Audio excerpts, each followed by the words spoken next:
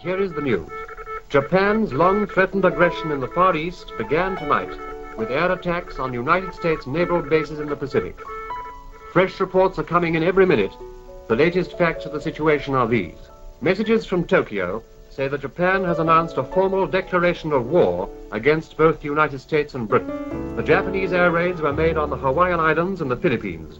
Observers' reports say that an American battleship has been hit and that a number of the Japanese bombers have been shot down. A naval action is in progress off Honolulu, and American transport with timber on board has been torpedoed in the Pacific, and another cargo ship is reported in distress. President Roosevelt has told the Army and Navy to act on their secret orders, has called a meeting of ministers, and is preparing a report for Congress. In London, Mr. Wynant has seen Mr. Churchill, and both Houses of Parliament have been summoned for tomorrow afternoon to hear a statement on the situation.